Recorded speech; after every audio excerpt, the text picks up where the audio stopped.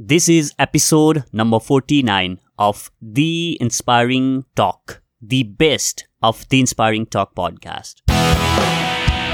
Welcome guys to The Inspiring Talk. My name is Vijay Gautam. I'm host for this show. Each week I interview today's most successful and inspiring personalities to help you realize your inner potential.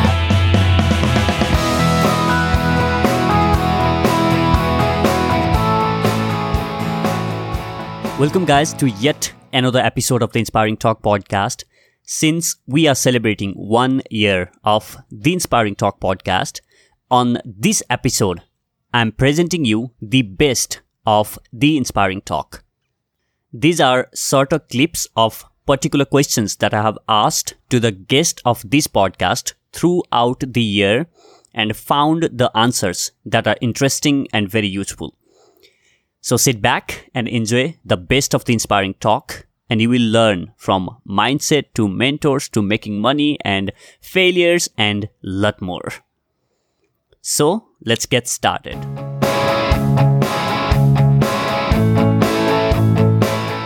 The first one is from episode number 5, where best-selling author of the book Unveil the Incredible You, Manish Farasi, talks about creating long-lasting change. We often start some habit with huge motivation, but eventually we give up on that. Manish shares his insights on how we can create this long-lasting change and also about forming a stronger belief system. Here we go. Many a times, change doesn't last longer. People tend to fall back into their own habits after a few days or maybe even months. Why change so hard? Is there a way that one can build lasting permanent change? Yeah, so Vijay, one thing which has worked in favor is that the latest research in neuroscience has shown that our brain is plastic. This has busted the age-old myth that our personality cannot change beyond age, our habits cannot be changed because they get very strongly programmed in our mind. But this latest research says that you can change at any point in time. Now, the key for a lasting change is repetition. Now, things will not happen that if you do it once, it will get stationed, because how are habits formed in a brain? It's like, let's say if you, assume there is a field full of grass. And if you start walking on a certain path continuously for many days, you will see that the grass gets vanished from there. And a path is formed. Yep. Path is formed. So if you daily walk on that path, the path gets formed. Similar is the structure with our brain, that if you repeat something which you want to get to, then it forms those strong neural pathways in your brain, and that becomes automatic. So your behavior becomes automatic. And now the key for that is that you should start very small. Now, like habits, like if you say that I want to build my body from next day, and you say I will exercise for 1 hour. Now it becomes you need a very strong willpower because that habit is ingrained. Instead, you say that I will do just 2 push-ups from tomorrow. So you don't need any willpower for that. You may start, you will say, okay, it's 2 push-ups. You will end up doing 10, 20. Similarly, if you want to become an author, don't say I will write 10 pages from tomorrow. Just say I will write 50 words from tomorrow or 20 words. It doesn't need any willpower. So that's how you start building your small habits, which you want. Let's say you want to reach a certain personality, you want to develop certain habits. So start very small so that you don't need enough willpower. And as you repeat, your pathways in your brain get stronger, and your change which you want to bring into yourself also gets stronger. So I would say repetition and starting small are the keys for a lasting change. Starting small and repeating. That's a great insight out there. I have also faced the same kind of problem in my life as well, that, I have not been able to keep up with the habits that I would love keeping with myself, and I would love continuing those habits, be it exercising, be it writing, or be it creating content out there. Starting small has always worked for me, because if I think of starting something big and finishing everything at one time, it not only overwhelms me but also prompt me to quit that as soon as possible, because each one of us are frightened of change, and we don't want to bring change in our life. You also talk about choosing empowering beliefs in your new book, Unveil the Incredible You. What role does having a strong belief or negative belief have in one's success or failure? You can give some examples if you can think of them now. Yeah, sure. Actually, beliefs are the real foundations because beliefs drive your actions. So let's say if I have a belief that I cannot become a good writer, let's say if that is the belief, what will it trigger? Let's say I don't believe I can be a writer. I will never even attempt becoming a writer. Or I believe that I cannot be a good speaker. I always lose confidence when I'm talking to people. So I would never even try. So this is how beliefs actually govern your day-to-day behavior because beliefs result in action and action give you results. And if your results are bad, they just reinforce that belief. Let's say if you say that you have a belief that I am a very bad speaker, I cannot speak in front of a crowd. So let's say even if you get an opportunity someday, that is always running in your mind is, oh, I'm not a good speaker, I'm not a good speaker. And when you actually, So you are gonna avoid yeah, that. and when you, even if you don't avoid, you are asked to speak, your performance will be bad because you are nervous, you're thinking, I can't speak. So what happens? Your result is bad, then it reinforces that belief. So on the other hand, if you have a belief that, yeah, first thing is just start question what is the basis of that belief because you will find that 95% of these limiting beliefs had a reason which was outside of you. It was either your elders who told you, your teachers, your parents, your environment. So it was not something which you have experienced yourself. It is what the environment, your conditioning has forced upon in your mind. So that is the basis of forming those beliefs. There is an example of if you have seen a big elephant, if you see in a zoo, they are tied with a small rope, and you will find that why is the elephant not breaking that rope and running away? But the reason is when that elephant was a small baby, it was tied with a strong iron chains in its leg, and whenever it tried to escape, it got hurt. So the belief which got ingrained in the elephant's mind was, no, there is no point in attempting, I cannot free myself. So over a period of time, even when they've reduced that to a small rope, the elephant doesn't even attempt. So Hmm. a limiting belief leads to inaction, and inaction is the biggest enemy of achievement. That was pretty good insights from Manish Farasi. On episode 7, I had conversation with digital entrepreneur Kiruba Sankar. I have asked him what stops most people from jumping into the world of entrepreneurship. Here's his reply. I think just the insecurity. It's almost like jumping into the deep end of a swimming pool. The fear is always, oh my goodness, what if I drown? But 99% of the people they jump in, they will find a way to stay afloat, and they will learn swimming very quickly. So same thing with life. I think it is just that uncertainty. Plus, working for a job and getting a regular salary also puts you in a state of lull, in a state of comfort. Mhm. When you're already, when you have that comfortable life, then why would you want to get into a life that is full of uncertainty, right? So I think that's what stops many people from taking the hard route. Is there the fear of failure, or they are too afraid that what if I drown and fail? I think that's I also believe that that's one thing that stop people from taking actions. It's also the fear of it's the fear of taboo. It's the fear of what others think. It's the fear of what the society will make out of you. Because India as a society actually comes very hard on failure. People look down upon people who fail. So people don't want to be seen as failure. I think that's the greater intimidation for people to step into entrepreneurship. Fear of taboo and fear of failure are two things most people are afraid of before taking the leap of faith into entrepreneurship. Next, I had Chitra Jha, author of the book The Art and Science of Meditation. She talks about managing the continuous inner chat within our head. Why, do you think it is necessary to stop inner chatter that is going on our head 24/7, and why it is necessary to do some serious interrogation within ourselves? So today I don't even advocate stopping that chatter. Today my work is about understanding that chatter. And I give this example all the time that say I have eaten something and something has got stuck between my teeth and my tongue will keep going there. So my tongue is, I cannot say now the tongue should not go there. The tongue is only telling me that something is stuck here. Please take some action to remove it. So similarly, when I sit in meditation or I do any introspective practices and some thoughts come, for me that mental chatter which comes is just kind of leading me into that this area of your life, looking into. It requires some deeper work there, That is where, so for me, it is like earlier when I began meditation, and the traditional way of meditation is that let the thoughts come, let the thoughts go. You just don't pay attention to them, Mm-hmm. right?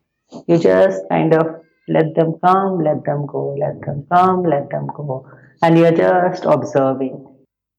So today I call that passive meditation. For me, the active meditation is what I do now is, okay, where is my mind leading me to? What kind of thoughts are coming? What needs more looking into? So I would rather go there and take action there. So today my understanding is that, like in the traditional system, the understanding is I am not the body, I am not the mind, I am the spirit.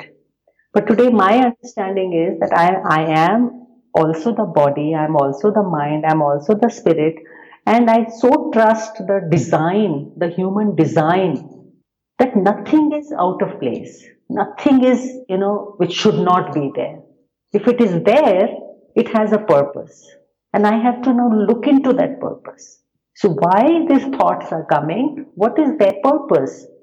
Where do they want me to pay attention to? That is what it is, how my work has become different from the traditional work. Mm-hmm. But again, there are so many thoughts coming at one particular time. So don't you think it's so hard, or maybe it's a tedious job to address all of those thoughts coming in our head? Absolutely. So thoughts have a pattern. Mm-hmm. So, I would say that you close your eyes, but keep a pen and paper next to you.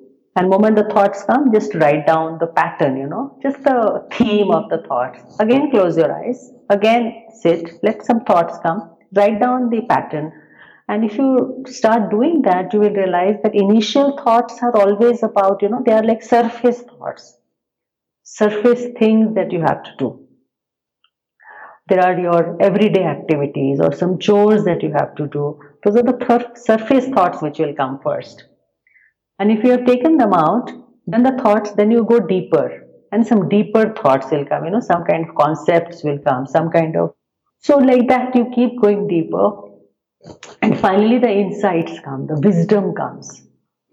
So, but that can only happen. I mean, right now, when I'm saying this, it's like theoretical. Mm-hmm. But when you do it and you realize that, oh my God, there is so much wisdom inside me, once I have gone deeper into my thoughts. So thoughts are not our enemies. Thoughts are just kind of telling me that right now I'm so much on the surface that I just, need to handle so many things, so I'm on the surface. But there is wisdom underneath. But besides that, even the surface thoughts, it's not like that they are just there. They are also telling me that I am kind of too stuck in too many things. Maybe I'm too controlling. Maybe I'm minding others' business too much. Maybe. So it's like it leads you into insights into your own nature, your own psyche, which is a huge wealth. Yeah, I think understanding yourself and Yes. where the thought. Yes, it's a huge wealth. And unless I understand that, I cannot really, settle down into the calm waters. So there is I would say, a mismatch between, the traditional ways, because traditionally, who sat in meditation? Not the householder. The ascetic or the person, the monks or people who have kind of renounced the world, they sat in meditation. Traditionally, the yogis, for them that was like, the way of life. Today, or maybe for some decades now, we say the householder should also sit in meditation. The householder should also calm their mind, and that's perfectly fine. But the thing is, the householder also has many things on his mind. unlike the yogi or the monk, or so those thoughts will be there. So we cannot kind of say, okay, there should not be any thoughts on the day one itself. So the understanding what kind of thoughts I think, and kind of looking at those thoughts as I call them, is it my business, or is it somebody else's business, or is it God's business? So if I put my thoughts on the table and I say, okay, if it is my business, then I have to go deeper into this subject. If it is somebody else's business, I just have to leave this business, let the person handle it. And if it's God's business, and I have to just completely trust that God is taking care of it. So by looking at our thoughts in this manner, as it is, I've cut down so many thoughts. That was pretty good insight. Next one is from Akshay Nanavati, author of the book Fearvana. He talks about overcoming your fears. You have taken adventure sports as a therapy, or you may like to call as a tool to overcome your fears. And it seems to me all you are trying to do is push your limits and throw yourself into face of fears. Can you share some insights about throwing yourself into face of fears to overcome them? Yeah, the more you do these things that test your limitations, that push you outside your comfort zone, the more you grow in confidence, the more your mind, body, spirit enhances to the next stage of your personal evolution. That's how you grow. That's how you find happiness. And that's why outdoor, it doesn't have to be, you don't have to climb mountains in the Himalayas. You don't have to ski across the polar ice cap like I did, but find your path, whatever it may be. That's my avenue for my growth. But as long as you push yourself beyond your own perceived limitations, that's when you grow. And that's ultimately also how you find happiness. It's in that process of overcoming one challenge at a time, because when you go through a moment where one party you wants to quit something, the other wants to fight, and you're uncomfortable and you're struggling and you're suffering, and you rise above that, that'll be the greatest moment you've ever experienced in your life. And that's why I do these things, because it's how I have the energy I have. It's how I have the passion, the fire, the enthusiasm for life that I have today is because of doing these things. And any confidence I might have today is because a result of having overcome one or mastered one fear at a time, overcome one limitation at a time, to keep growing, to keep evolving into a better self than I was yesterday. It's pretty fascinating to see how we can overcome to this kind of fears when we at least start with them, even it is the smallest thing that we do. For instance, if we are struggling to have conversation with strangers and we really are afraid to talk to them, then you don't have to go and make a whole conversation. Just begin with saying hi, or even maybe just giving a smile, and at least do that and conquer that first, and then go ahead about that. I love that. Exactly. I love the way that you put it, like you want to take small risks at a time. I wasn't somebody who always used to do these things. In fact, when I was a child, I was terrified of like those big giant Ferris wheels, I was terrified of everything. So wherever you're at, you're in your life right now, it's okay. There's no right or wrong about it. And just whatever your line of risk is, just push it one step at a time. There's no, you don't have to go crazy. If you're not able to run a marathon, run 1 mile, right? Whatever it may be. The point is just work through your level of risk one step at a time and keep climbing that ladder, just one tiny little step at a time. So, and you talk about a method called LMNOP method to overcome fear in your book. Would you please share in brief about this method? Sure.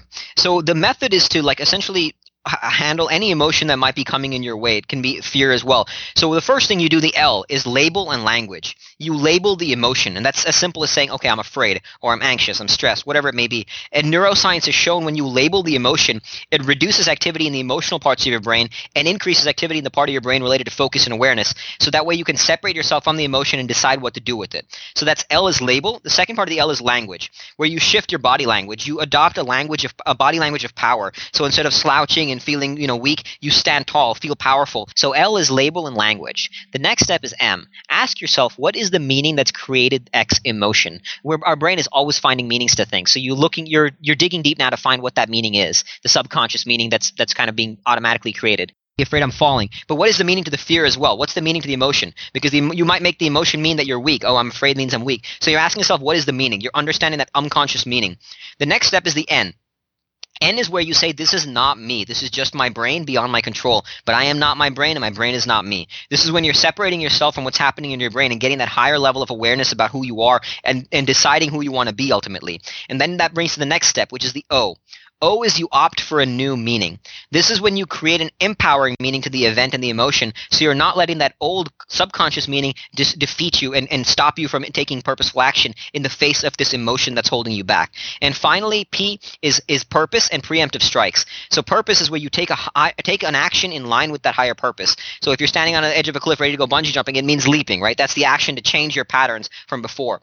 And preemptive strikes is when you preemptively prepare for obstacles you know will show up. So you plan ahead of time by writing down in detail, I know that at this time, I know, for example, if I'm standing on my computer, I'm about to write my book, I know I'm going to get anxious. So I'm going to plan ahead of time for that. I'm going to sit down, I'm going to write for just 10 minutes the first time I do it, right? I'm going to do it at 5 p.m. So you're planning in detail how you're going to overcome the obstacle because you're prepared for it. You know it's going to show up. And studies have shown when you do that, it actually improves your chance of success by 3 times.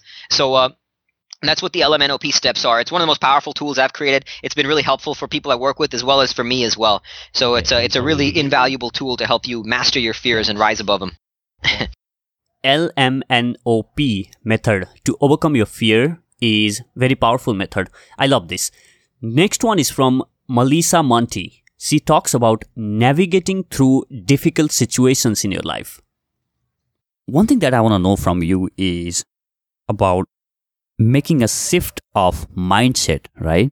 So how can one start the mindset shift from being a victim of situation that they actually went and to, actually thrive and grow even more stronger after that particular situation or that kind of particular obstacle that they face in their life? I think the most important thing to do is ownership. A lot of people want to place the blame, and it's very easy. For example, I was raped. Obviously, I didn't ask for this. Mm-hmm. But taking the ownership for what you can in your life, you may not have had ownership over, or you may not have been at fault for what happened to you, but you have complete responsibility for everything that happens after that. So if you allow that moment to break you and to hold you back from accomplishing what you're here to accomplish and from having a good life, then that ends up being on you, and it's hard to accept. But once you do, everything can change for you because you realize that even if it's hard and even if there's a lot of healing to be done, it's your responsibility to do that. It's up to you to take the first step and to kind of waddle through the swamp until you make it out into the sunshine. So I think just that level of ownership, taking responsibility for what you can and making a plan for what you would like your life to be. And then just take baby steps from that point on. Pick one little thing to do each day to move you towards your goal, even if the goal is just to be happy. Melissa, if you have to give a message to a 16 years old Melissa, so what would you want to say to that young teenage girl who was just having pretty good life? I think I would like to tell my younger self that this is one of my favorite books as well, but the title is so fitting. The obstacle is the way. I think that things happen in your life to be a mirror for the areas of growth that you need to go through. And so for me, I very much feel in line with my purpose, just in helping people to come to these realizations about their own power. I don't know if I would have felt so strongly about it had I not gone through the things that I've gone through. And so, like you said earlier, how people like to say, why me? I think I did that for quite a while. And I used that as an excuse for letting my life slip even further. Because I would say, well, it makes sense that I'm doing this. Look at all I've been through. And that is exactly the victim mentality. And it doesn't bring you any good. So the obstacle is the way. And to look at these things as an opportunity to grow instead of the rock that's going to bring me down.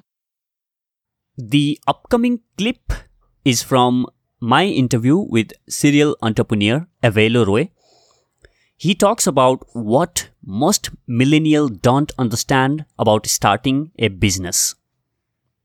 What do you think is the most millennials don't understand about entrepreneurship, and what's your advice to them?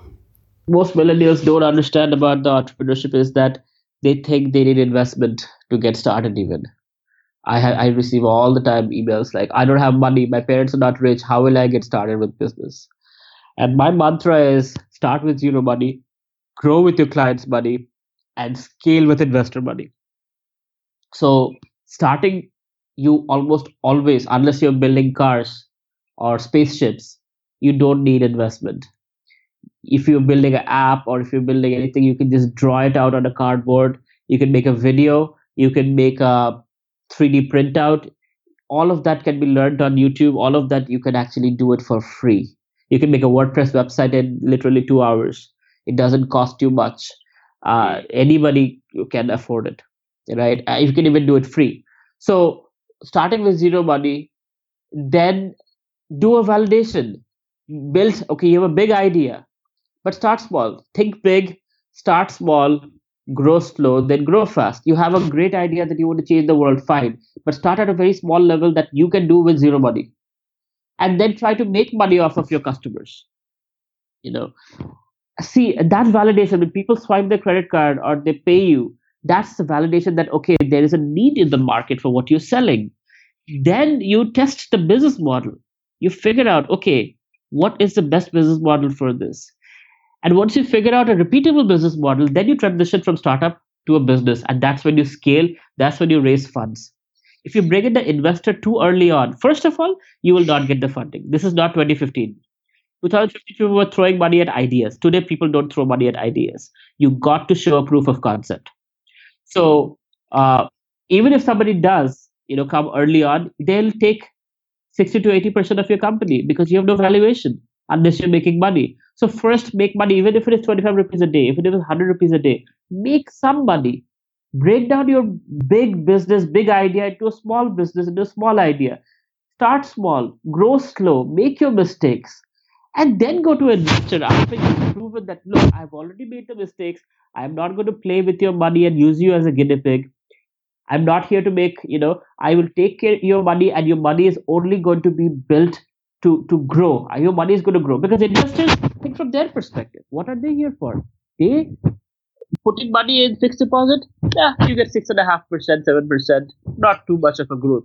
Why are they putting in startups that are risky? Because it will grow they hope that it will grow by 100%, 200%, 1000%.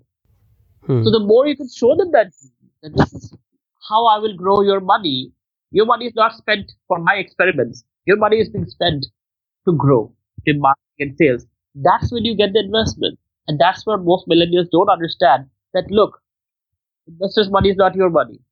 So don't play with it. Take it seriously. They're not here to do charity. They're here to do business. So don't give out too much of your equity either. Don't let them treat you like an employee. If you bring them in too early, they're going to take over majority share in the company and you're going to be an employee. And on the other hand, if you do whatever you can from friends, family, and fools, get a little bit of funding if you really need to, and then go to an investor, they see that you've done your hard work, you've put your skin in the game, you've experimented already, you've made your mistakes, now you're ready for it. And even if they want to steal your idea, they won't, because you're already ahead of the game. Investing in you is better than stealing the idea and doing it himself, right? So they'll be like, okay, he's already 6 months ahead in the game. Let me just invest in him and help him out and be his partner rather than steal his idea and do it myself. So from every sense, it makes sense to start with zero money, grow with your clients' money, and scale with investor money. Salav Sahai, founder of I Volunteer, talks about why failures are important in your life and his personal failures. Now let's talk about the failures. So you also organize through your organization first Pro Bono Fuck Up Night in India, right? So where you guys talk about failures and why is failures important, number one, in everyone's life, and another is what are the biggest failures in your own life? So I think the failures are extremely important simply because we learn from failures. If you look at a little child, it is when the child falls that the child learns how to walk. It is not possible to learn how to walk or how to cycle unless you fall. It's the same with skills. It's the same with experiences. It's the same with finding your own passion, your own rhythm when it comes to personal and professional life. So failure, I think, is extremely important to learn. The important element within failure is not to get bogged down by failure, not to find faults in the environment, not to kind of have a defeatist approach, but actually look for the silver line, look for the learnings, look for what not to do next time, look for how to do better next time, and find an opportunity that makes sense. So I think it is when we have the right attitude and we learn from our failures that failures become a stepping ladder to success for us. So that's where I think the failures are extremely important. When I look at my own journey, I think there are, small and large failures. But if I were to go back, really back, when I finished my school, standard 12th, I was pretty good at studies, at academics. And I had, again, just like most of the typical Indians, I had a one-track mind of becoming an engineer because I was good in mathematics and physics. Everybody around me, my schoolmates, my teachers, my family expected me to become an engineer. As luck would have it, my 11th and 12th were in an army school, an army public school. And most of my friends and batchmates were appearing for the National Defense Academy examination, and I actually appeared for that examination. And incidentally, this was again accidental, which is why my belief is so much in accidents. I got selected to become an Air Force cadet at the National Defense Academy, and I joined the National Defense Academy as an Air Force cadet, because of which I didn't appear for the engineering examinations. But as luck would have it, I think after 1.5 years, I suffered some dislocation during training of my shoulder, because of which I had to medically be boarded out, and I came back. And I was close to wasting almost 2 years of my career or my academic life, and I didn't know what to do next. And I think I treated that as a basic failure for me, that, I didn't choose the line that I wanted to. I chose a line and I didn't succeed over there, and I was back to being nowhere. That is also a very big downtime in my life. But I think my school principal, who I met during those days, said a number of things to me. But the one typical line that I remember from it is that consider it a blessing in disguise. This gives you a chance to look for something that you're really passionate about and go out and do it. And I think it is during that time, like I said, that I was appearing for so many different examinations and exploring so many different career options, that somewhere within me, I found a calling to this particular institute, and that changed the direction of my entire life. So I think that what I treated as a failure at that time of, not choosing engineering as a profession or not being successful at the National Defense Academy led me to choose a career, to choose a profession that I'm extremely grateful for and extremely proud of. So I think that was very early in my life. If I roll it down much later, in fact, somewhere midway after we had founded iVolunteer, like I said, that the original dream was to become a Monster.com or a Naukri.com of the volunteering world, basically establish a volunteering platform that would use technology to bring volunteers and nonprofits together. This was in 2002.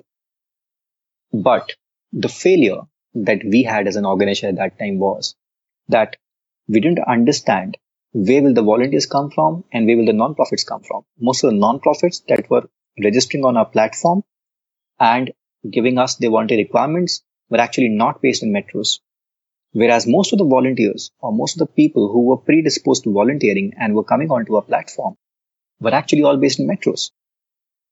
Most of the volunteers in that time in 2002 were accessing internet from their offices, which meant that they were working professionals.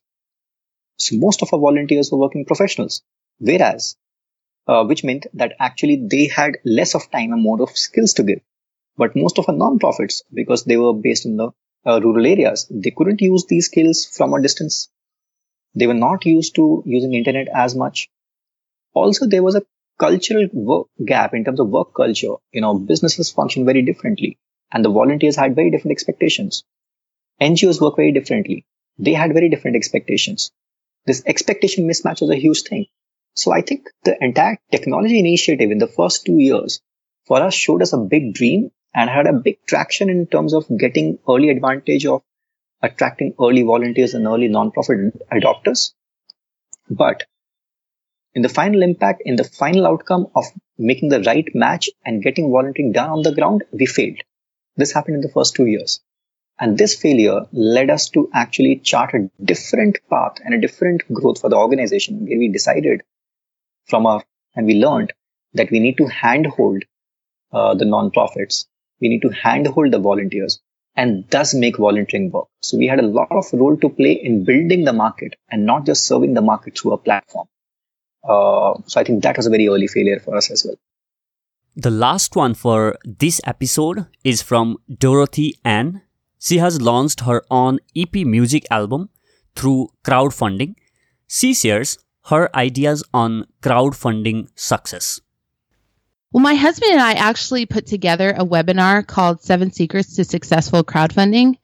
And some of the tips that we share in it are to have a good short video. A lot of people have a video that is not very concise and to the point.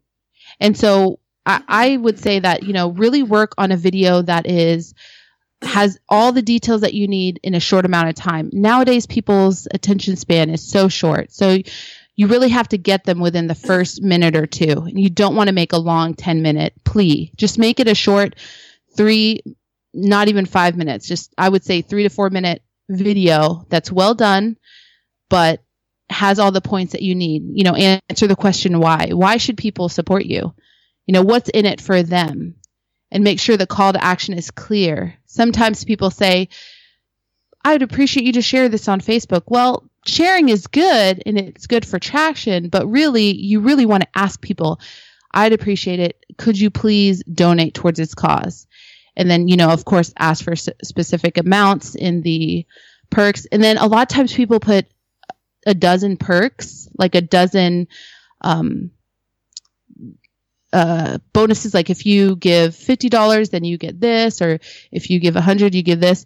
And there's so many that they'll do, a dozen perks when really 5-7 perks is sufficient. Mm-hmm. And the most popular amount, I believe, is around $50. So make sure your $50 perk is the perk that's most appealing, because on average, the $50 perk is what people gravitate towards. Mm-hmm. So those are just a few of our tips. One of the other ones is have a team.